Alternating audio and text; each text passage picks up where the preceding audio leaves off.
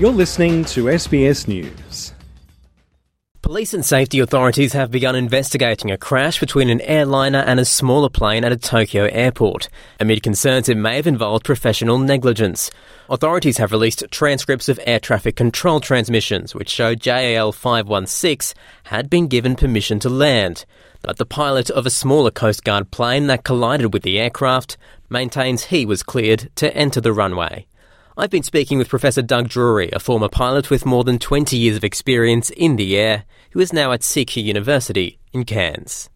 The JAL A350 airliner was cleared to land for the runway, so they had number one priority for that runway. The Coast Guard Dash 8 aircraft was told to taxi to a certain spot on the runway, which is a hold short spot.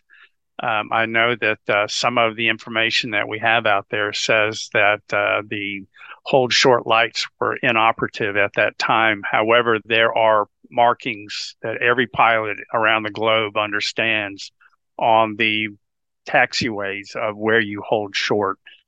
So the aircraft mistakenly, I would say, and I don't know all the reasons why, the Dash 8 taxied onto the runway, but the JAL airliner had priority. The pilot suggested that he was given clearance to land. What is the chance of a miscommunication here? And how, when you are on the runway, is it very clear or very difficult to understand sometimes what air traffic control is saying? That's a great question. I mean, it's a human factors element, and air traffic controllers have a lot of stressful moments in their working. Pilots have lots of stressful times in their working. The two most critical phases of flying are actually taking off and landing. And so that is where you have you have to give your full attention to your task at hand. And when a busy airport is in full operation, there's lots of radio calls and instructions being given. And sometimes it is possible to miss a call or misinterpret a call. And I'm not saying that this is what the Coast Guard pilot did. I don't know.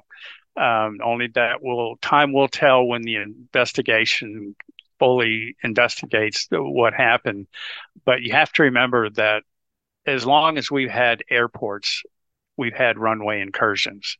So this is not a new phenomenon. It is a top priority for every civil aviation authority around the globe to ensure that these events do not happen. But unfortunately, they do. Here we are in 2024, and we just had a major one happen. How many people are involved in the air traffic control process in the tower? How many controllers are often on shift? How many people are involved in the process of making sure that plane lands safely? Well, that's another great question. There's lots of layers to this. So you've got ground controllers who are handling all the ground movement of aircraft taxiing, all the trucks that are out there. All the trucks are using the same frequency that the airplanes are using. There are tower controllers who are controlling the takeoff and landing phase. There are departure controllers who are in the building as well, who once the tower clears an airplane to take off, they will say contact departure on such and such a frequency. They get handed over to the departure controllers. When the JAL flight, was coming inbound, they had an en-route controller that said contact approach on such and such a frequency. So there's a handoff between taking off and flying away to coming in and landing. So there are multiple controllers who are operating. So it's a very, very dense environment with lots of people paying attention to what is happening. Obviously, there's been a lot of focus on the successful evacuation of all people on board the JAL flight, and it seemed that it happened very quickly despite the risk of a fire.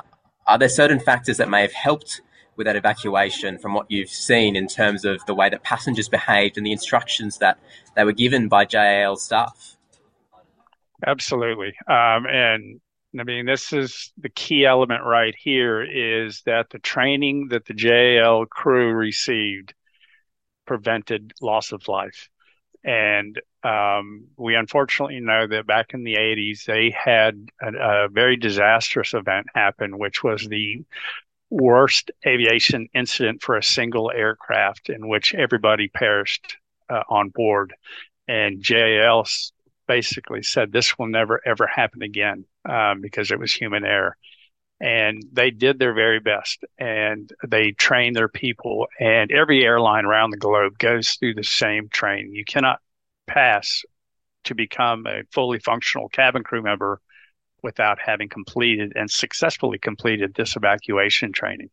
Now, that being said, the International Civil Aviation Authority or organization, ICAO, they set the standards for how these rules are set up. So that 90 seconds to get off the airplane, they're working with the aircraft manufacturers. So Boeing and Airbus both have been in, over this has taken many years to come around, that they spend a lot of time designing how much space between seats or between rows, how wide is a seat, because you have to get like an A350, you've got to get over 200 300 people off of an airplane.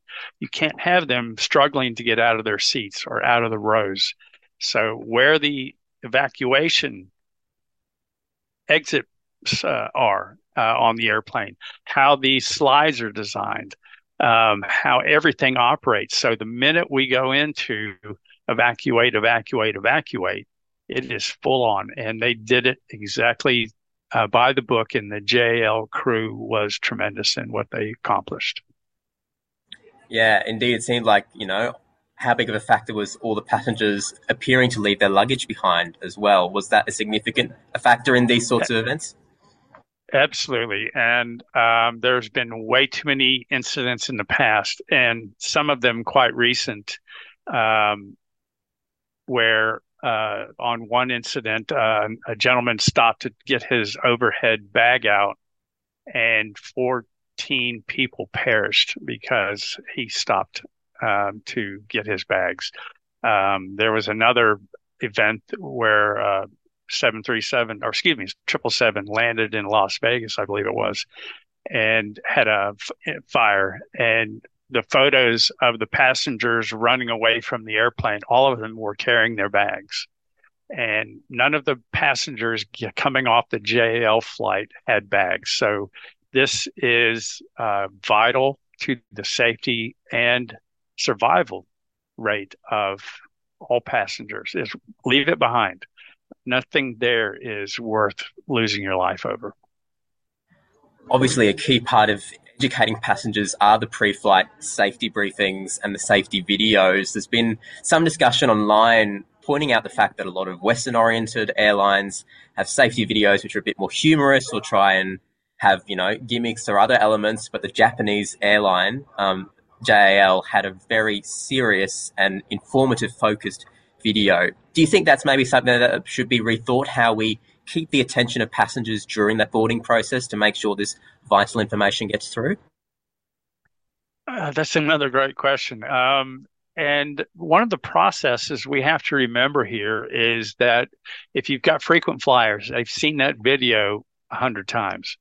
So their attention wanes. However, when you've got people who are not so frequent flyers and they're nervous to begin with, or this is their, maybe their second flight of the year, or even their very first flight ever, their attention is not really focused on what they're hearing. They're just hoping that nothing happens.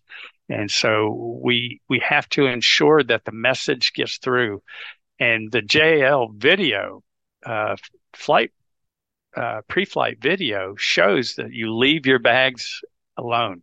Do not get them. And that's one of the few airlines that I have seen that I've traveled on recently where they tell you to leave your bags in place and do not try to get them off in the event of an emergency. It's advice that's obviously now been proven to save lives. Thank you so much for speaking, Doug. Absolutely. My pleasure, Naveen.